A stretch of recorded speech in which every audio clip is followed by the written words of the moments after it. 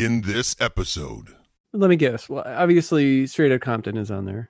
I don't know. I don't have the whole 500 list. I thought I could memorize it scrolling through it quickly, but yes, I'm struggling. I know you've been reading or learning how to speed read. And so yeah. Work harder at that, I guess. That's actually true. Work harder.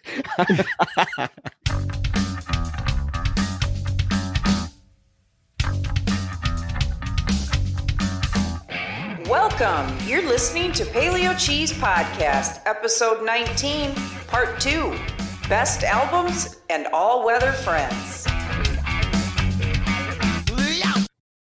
And I want to ask you, man, before we go, I want to ask you, did you see the Rolling Stones updated top 500 music list? I saw that they had made one and decided it'd probably be best if I did not go there and read it. Yeah. Joni Mitchell is her album, the Blue Album, is number 3 of all time. And she's higher on the list than the Beatles. That makes no sense. Yeah. That doesn't make any sense. I guess apparently, dude, the Beatles had four albums in the top 15 albums of all time in their previous list. And I thought that was like, there's a lot of bands, man. There's I don't know about 4. I'm not dissing Joni Mitchell, but that's not a name that, and I know there's a lot of people out there that's maybe their favorite, songwriter. And I have no doubt that it probably belongs in the 500, but you said number 3 of all time. Number 3. Yeah. Number 3. I mean, we all have their personal choices. My number 3 would be like Sabbath, Paranoid, and something from Brant Bjork, and definitely The Cure's Disintegration. But that's for me, and I can understand how someone else might not think that. But I can think of so many more bands who are much more influential. That's really weird. And yeah, that's kind of one of the reasons why I didn't go. Plus, I didn't read it because I didn't want to see something that I knew was maybe a team of writers where you've got 8 different writers writing some girl's album for her, and then they slap her on the cover, and then she's singing, with whatever, and it's just a bunch of talentless stuff. I didn't want to run into anything like that because I got a lot to say about some of today's modern music, and I'm not talking about people like who clearly have lots of talent and who are legitimately good songwriters like Billie Eilish, but some of this other stuff. It's something that'll rock your socks off, dude. That it's gonna. I know you've been in the past a fan of the band and you have a whole bunch of their albums. Your favorite one is not my favorite one. But when I read this, dude, my heart sunk and I thought, are you kidding me? Melancholy and the Infinite Sadness is no longer on the list. At all? No. Is Gish or is Siamese Dream? Well, that's what I said is I don't know. I didn't go through all 500, but they were saying ones that got knocked off, including a couple from No Doubt, which I'm like, yeah, kind of whatever. Massive Attack, Mezzanine by Massive Attack is off.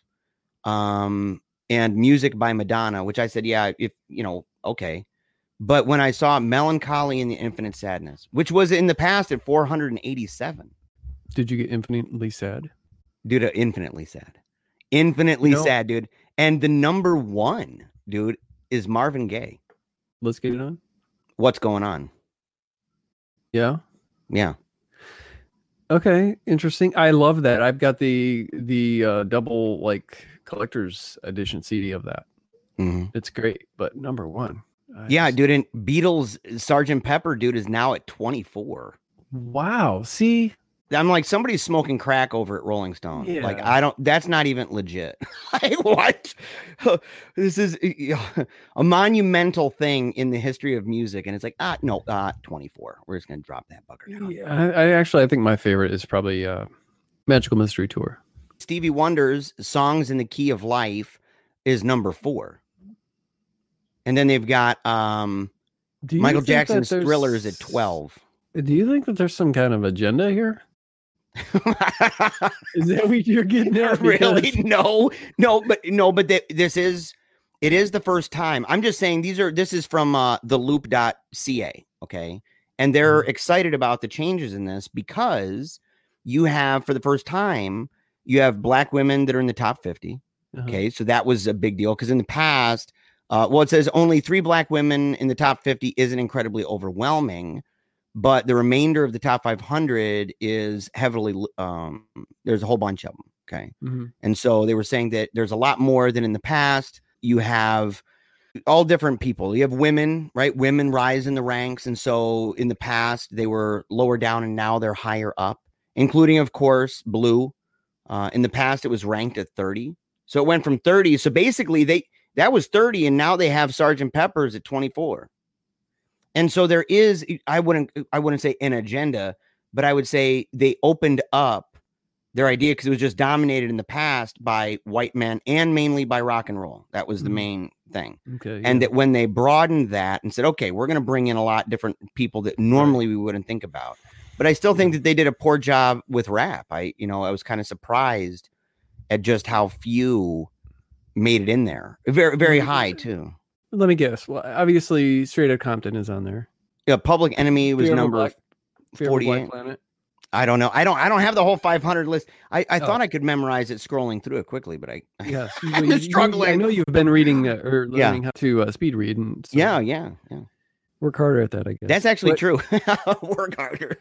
I would assume as far as rap goes, I mean, probably some pretty predictable stuff like maybe Beastie Boys' License to Ill and definitely Fear of a Black Planet or some other Public Enemy one and NWA's album, maybe Ice Cube's first one, America's Most Wanted. But I mean, I can understand the like incorporating other genres and things like that. But I can also, with a magazine like Rolling Stone, I can also see them trying to squeeze in diversity no matter what, which shouldn't be needed because, I mean, you don't need me to tell you that there are some absolutely wonderful musicians that are female, any color, particularly Black. Yeah. So it wouldn't be hard at all to, I don't think Michael Jackson will ever probably even leave the top 20, I would assume. Thriller. Right. Yeah. Or maybe Prince's, I've never been a Michael Jackson fan. I am a Prince fan. But I like that album though. I may not be a fan of, Thriller. That whole album, I have it on record. I have it on vinyl. Yeah, I like Prince.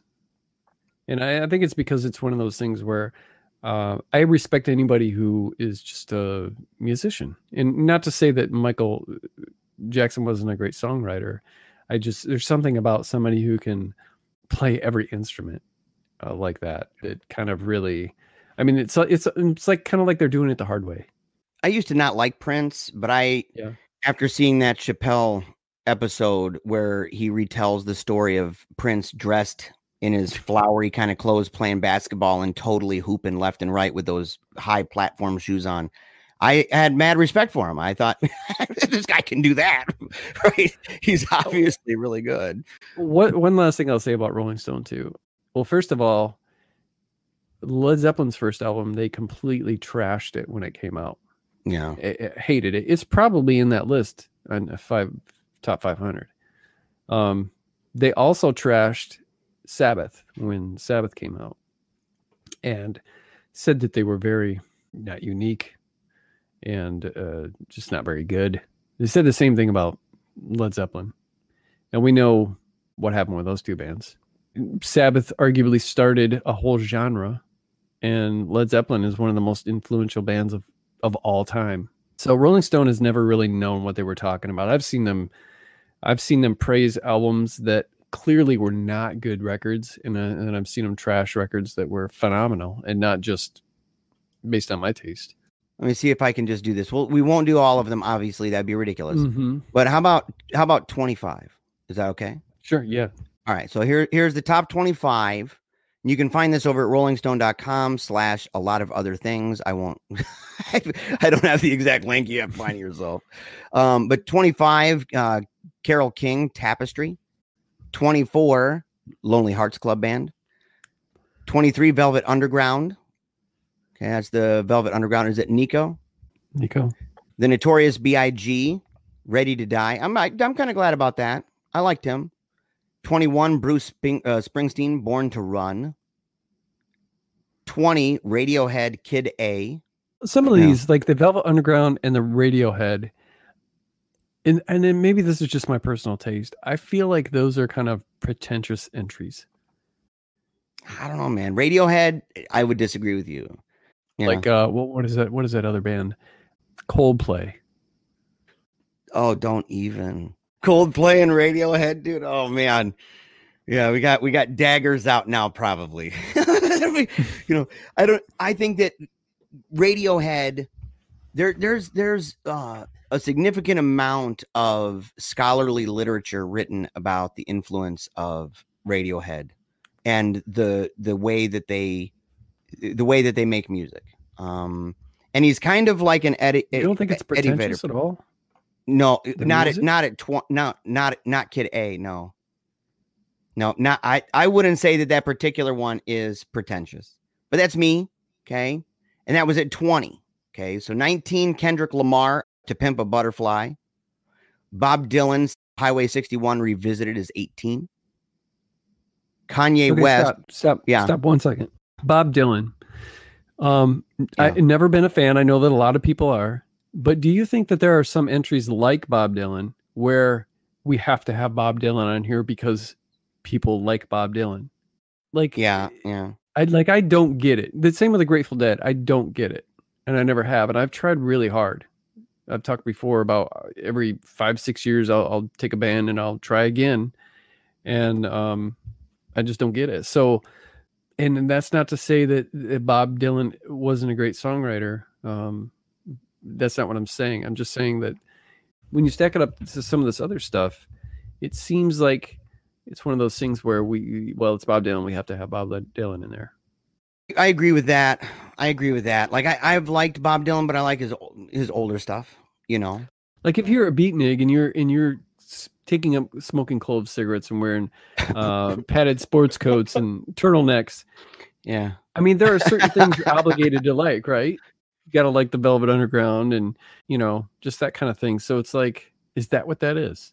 Yeah, they have their token beatnik dude in the group. There's at least one, with the black turtleneck. I'm referring to the listener, Yeah, if he wasn't on there, I think because of his name and because, I think that's the reason why. So 17, Kanye West. We're going to get hate email. That's what I said, dude. Daggers are out, man. I knew this would be good. This would be good. Send all your hate mail to paleocheese@gmail.com. 16, The Clash, London Calling. Another band I've never liked. 15, Public Enemy, It Takes a Nation of Millions to Hold Us Back. Okay. 14, The Rolling Stones, Exile on Main Street. 13, Aretha Franklin, I Never Loved a Man the Way I Love You. I'm glad I like Aretha Franklin a lot, actually. Mm-hmm. Michael Jackson, Thriller. 11 is the Beatles' Revolver. Do you think Revolver should have been higher than Sgt. Pepper's? I don't like Revolver as much as Yeah. Sgt. Pepper's. Lauryn Hill, The Miseducation of Lauryn Hill, number 10. Dude, Bob Dylan again. Are you serious? Okay, yeah, this is... Okay, Yeah. It's not just that they have to have fans. There's somebody. There's a turtleneck person in the group. Yeah. I don't know who it is, man. Someone's smoking too many cloves. Yeah, dude, not even cloves, dude. It's those beaties. Remember those things, dude? No. Smoking beaties. Oh, No. little snap crackles. Okay, number 8, Prince and the Revolution, Purple Rain. There's Prince, yeah. And what an iconic cover too, man, on that motorcycle. Oh, what a great picture. Number 7, I'm happy to see this. Fleetwood Mac, Rumors. Mm-hmm. That's one of my favorite of all time. I'm especially happy to see this. Number 6, Nirvana, Nevermind. Yeah. It's one of those albums, and obviously I've said that I grew up in that era. I loved Kurt Cobain and Nirvana, but to this day I've always felt like that album, you could flip anywhere on the album and enjoy it. When the album came out, Nevermind, I was 21, so I feel like I was at the perfect age to have plenty of years of experience of seeing what's played on MTV in circulation, on the radio, and even in bars, and what bar bands are playing. And being in a cover band myself for a while, and seeing people who I think maybe had to be of a certain age and have a certain kind of history on your belt as far as music goes, and really paying attention to know the full impact that Nirvana had when that album came out. Yeah. Because it really did change single-handedly everything. Yes, there were tons of other Seattle bands and other bands that were playing that kind of stuff, but that was the album that switched everything. And then all of a sudden, you know, the bar cover bands, instead of playing Judas Priest and Thin Lizzy and AC/DC and stuff like that, all of a sudden they're playing Jane's Addiction, and who had been around longer than Nirvana. They still opened that way for all of this other stuff to be mainstream, you know, and then of course all the other, you know, Pearl Jam and Alice in Chains and stuff. But dude, it was profound, man. And I remember it vividly when first hearing that song. And I had heard it on, and I'm referring to Smells Like Teen Spirit. I heard it on a college station out of Kalamazoo. I think it was called Wider FM. And this was before they were playing it on regular radio or MTV yet. And I heard it and I thought, man, who is this? Mm-hmm. And I recorded it on my boombox, but I only recorded the second half because I couldn't get to my thing in time. And it was like kind of staticky and stuff because they didn't have very high frequency or whatever, because it was such a, you know, independent college station. And yeah, dude, that should never leave the top 20. Influence alone. You know, I was like, 13 years old in 91. Crisscrossing my pants. And the first song I ever heard, I was in Pennsylvania and I heard Come As You Are. And I saw it, and I saw the video. That's the first time I ever heard him. I was watching TV at my cousin's house. Mm-hmm. And, you know, because I wasn't allowed to watch MTV as a kid. Mm-hmm. And so I see this, and I mean, just it changed. And I was going to say earlier, before I even thought about the fact that I was really crisscrossing my pants, hat cocked to the side, my pants are on backward. Mm-hmm. You know, I'm wearing those the big clunky work boots with a bunch of socks in there to fill it up. But it changed even my style of clothing. And I thought, yeah, he actually changed style and fashion. Yeah. Like the fashion world changed. And it's weird because even after he died, and I remember when he died, hearing about it in the car, it was because they were playing all these Nirvana songs in a row, uninterrupted, man. I'm like, wow, dude, this is like the greatest day of my life. And I'm listening to it. And then he comes on and he says it, and that he died. And it blew my mind, dude, about it. And years later, I remember where I was. I was at a gas station, and we were on a trip, I think from New Jersey to Battle Creek or something like that. But we were at a gas station, and all of a sudden this song comes on, and it's this bass line. And I heard it, and I'm like, man, that sounds like something Nirvana would make. And then I heard the guitar, and I'm like, bro, what in the heck? And then I heard the singer, and I don't mean to get weird about it, but dude, I almost cried. It was a weird thing because it was so many years apart. Mm-hmm. And come to find out what it was the public release of what is it? You Know You're Right. Yeah. Great song. Yeah. Too. Dude, when I heard it, I was wondering, like, what is this? And I had to find out. I think I called the place because mm-hmm. I don't even know if there was like accessible internet with cell phones and all that. And so I think I called them, or I called a radio station. I asked about it or something like that. And it blew my mind. And so what was so awesome about it that made me think when I was listening to that was that even all those years later, hearing that, the very first thing I thought was, that sounds like Nirvana. Mm-hmm. And I realized that's because there is one Nirvana. Yeah. There's one. You can try to be a seether and have some songs that sound like that. You can be Common Children. They have a couple songs that sound Nirvana-esque. So you've got bands out there that have a little bit of that, but the way that it affected even the use of raspy voices, that wasn't just full-blown hardcore where it's like, they're bleeding out of their throat every day, but that rasp that is there, and that style that it's not as polished as the guitars you were talking about earlier, but yet you can tell the creativity and the personality coming through that is just, it's legendary. So yeah, number 6 is Nirvana Nevermind. Number 5, the Beatles' Abbey Road. I think that's warranted. Number 4, Stevie Wonder, Songs in the Key of Life.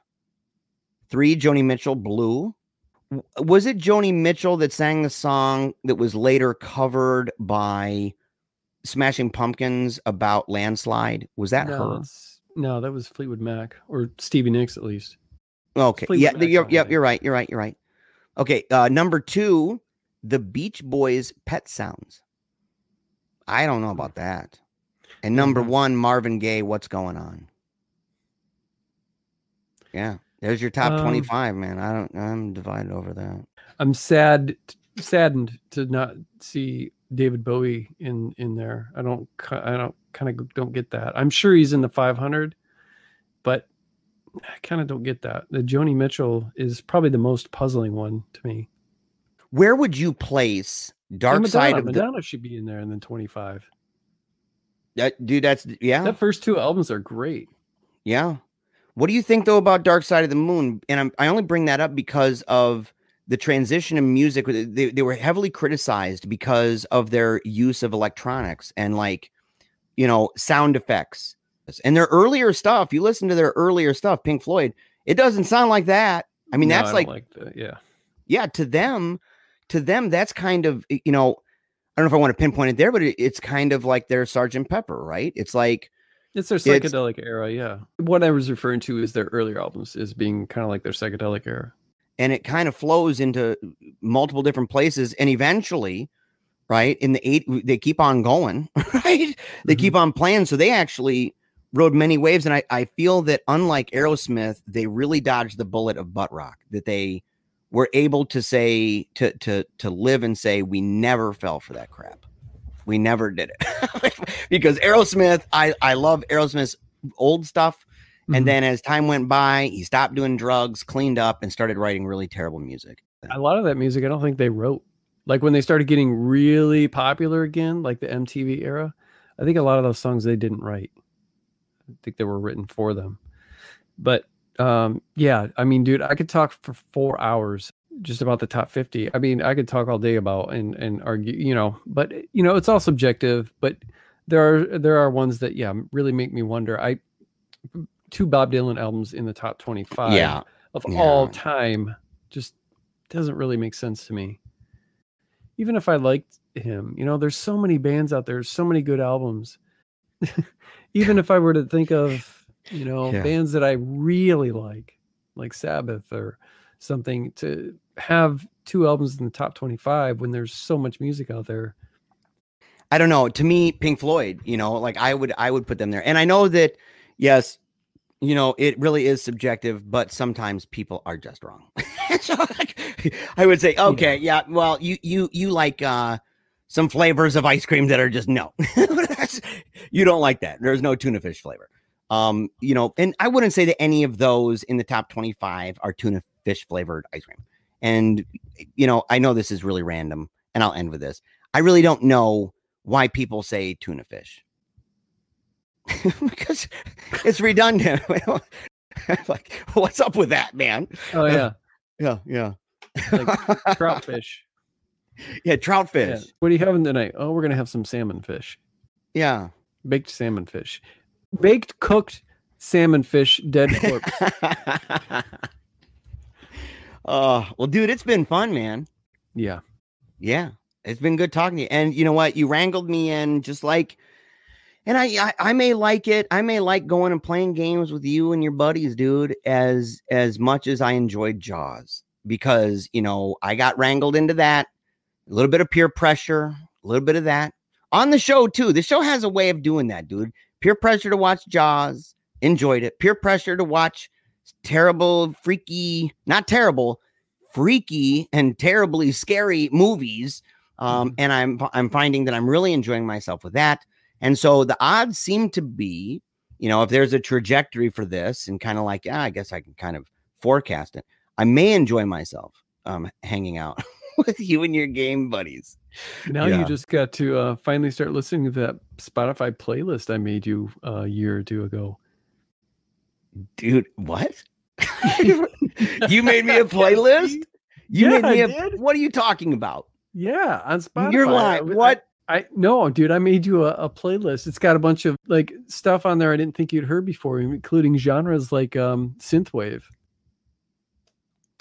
What is that Afropunk thing that Oral made up? What was that? Oh, dude, I don't know.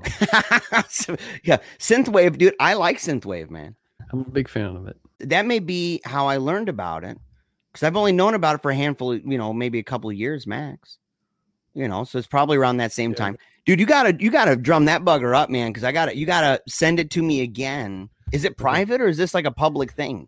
I don't know, but I know that I sent you the link. Yeah. I think it's called Jeremiah's playlist or something like that. Really? I see it all the time on my Spotify. I listen to Spotify constantly.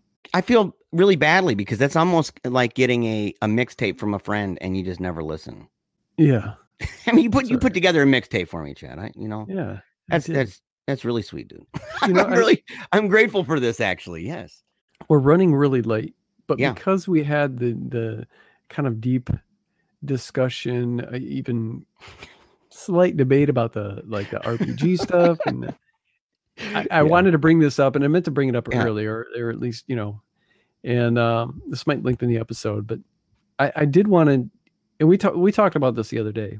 I did want to make note of the fact that to listeners and to just encourage people to engage in intelligent conversation with one another, particularly when you don't see eye to eye on things. And what made me want to bring it up in the first place, and like I said, Jeremiah and I talked about this a couple nights ago, was that Jeremiah and I, we're really close. We don't see eye to eye on everything. We differ in our political views, politics. We differ slightly religion in our religious views. Yeah, slightly. Yeah.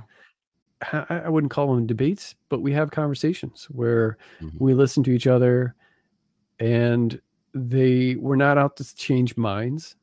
I ask him questions, and I have statements or hey, I don't believe in that, and here's why. And he's like, well, here's why I do. And there's never been one where it's never gotten heated. Yeah. Like ever. I can't imagine that ever happening. And I see it so often on social media. And that's why I've always, social media is such a horrible place to try and have a dialogue like that. There's no inflection in anyone's voice. The person doesn't even seem real. You can't hear or see their kind of soul, the life in them. And so they just feel like a lifeless keyboard that you're talking to, instead of someone that has feelings and gets hurt. So I would just encourage people to, in this day and age when we have people who are leaving family members because they voted for someone or they didn't vote for someone, that I've never seen this like this before. And I do blame the social media and the way that people are trying to have conversation through it, and having it take an essential part of the conversation out, which is, that life and laughter and understanding that it's okay to disagree. And I'll say this, man, is that because we talked about this, we talked about this throughout the week. It came up a couple different times. And one of the reasons why is because outside of the show, I'm a very opinionated person and I'm very open about what my opinions are. And I do a lot of talking on microphones. I'm actually kind of surprised that I've lasted this long today, because I've probably 24 hours on microphones in the last 3 weeks. And so lots and lots of talking. And sometimes it gets crazy intense. And sometimes because of the situation, right? The current cultural climate that we have, that if I talk about current events, sometimes I can get really heated and find myself, even for the sake of humor, right? A couple shits and giggles, to belittle somebody, or to use a phrase or a term or call somebody a name. And, we've had conversations about what's the role of that, like, what is it when you see somebody who's a personality who does a show that's highly opinionated and controversial? The person's in a open and honest controversialist. But at the same time, there is a dynamic of that is persona, a role play. I mentioned that earlier in the show. I said I kind of do that. I know what a persona is, and that I'm not exactly the same person. This is actually closer. This program is closer to the tone of my normal life. Okay, it's not so rapid, boom, boom, boom, boom, boom, and the just kind of more heartfelt, everyday discussions that kind of take place with this. But we talked about it and how he'd heard me a couple different times go off the rails, right? It's a little bit of an Alex Jonesy moment, to be honest, where you're going off the rails, your cheeks are shaking, your hair's on fire, and going off. And it's fun and it's nice to vent, but there's also a line sometimes that that the person can go over.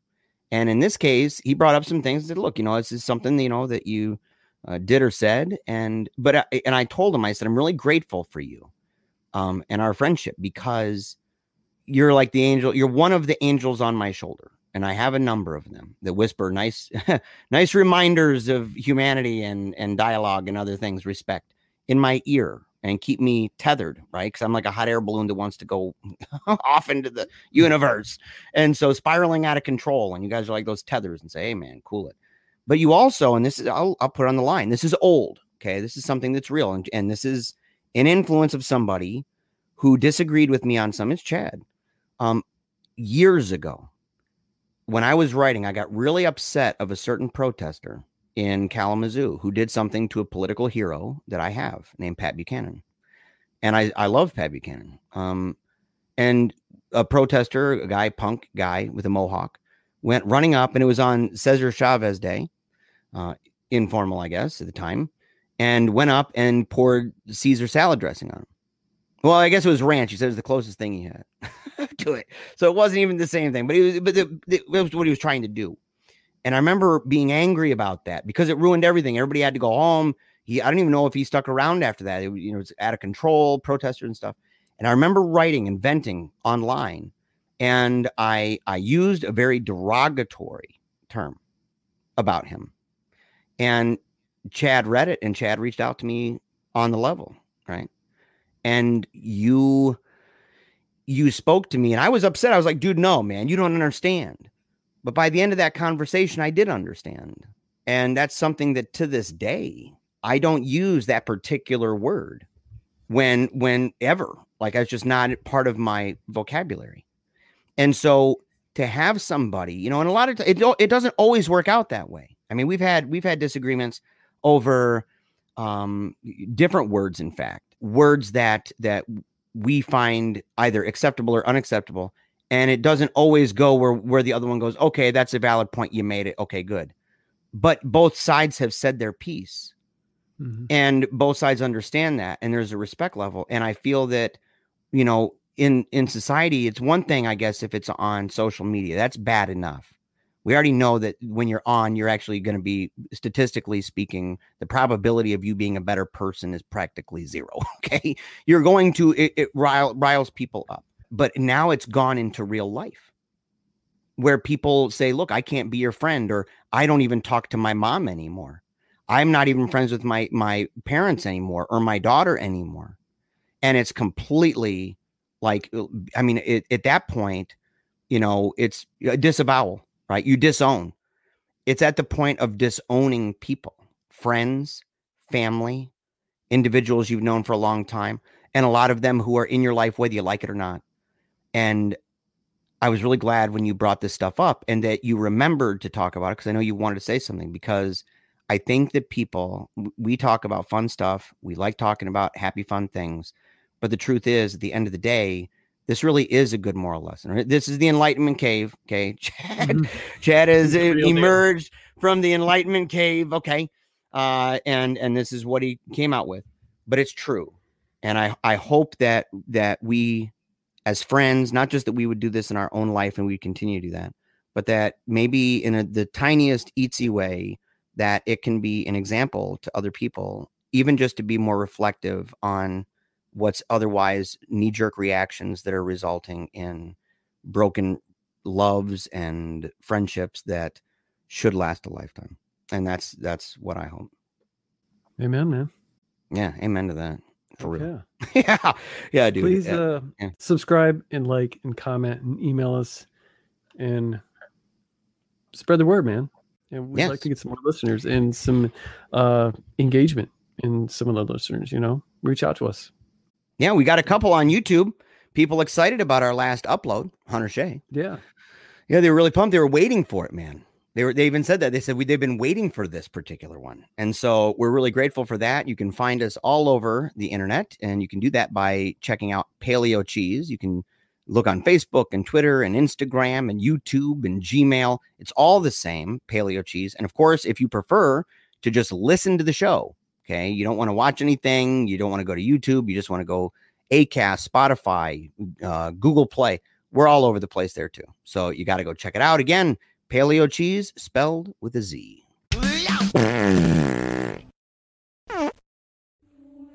Hi, I'm John Baldisberger, host of Madness Heart Radio. Join me each week as I discuss writing, living, life, and horror with some of the coolest people in the industry. Talk to writers, directors, actors, and really anyone at all that's involved in scaring people's pants off.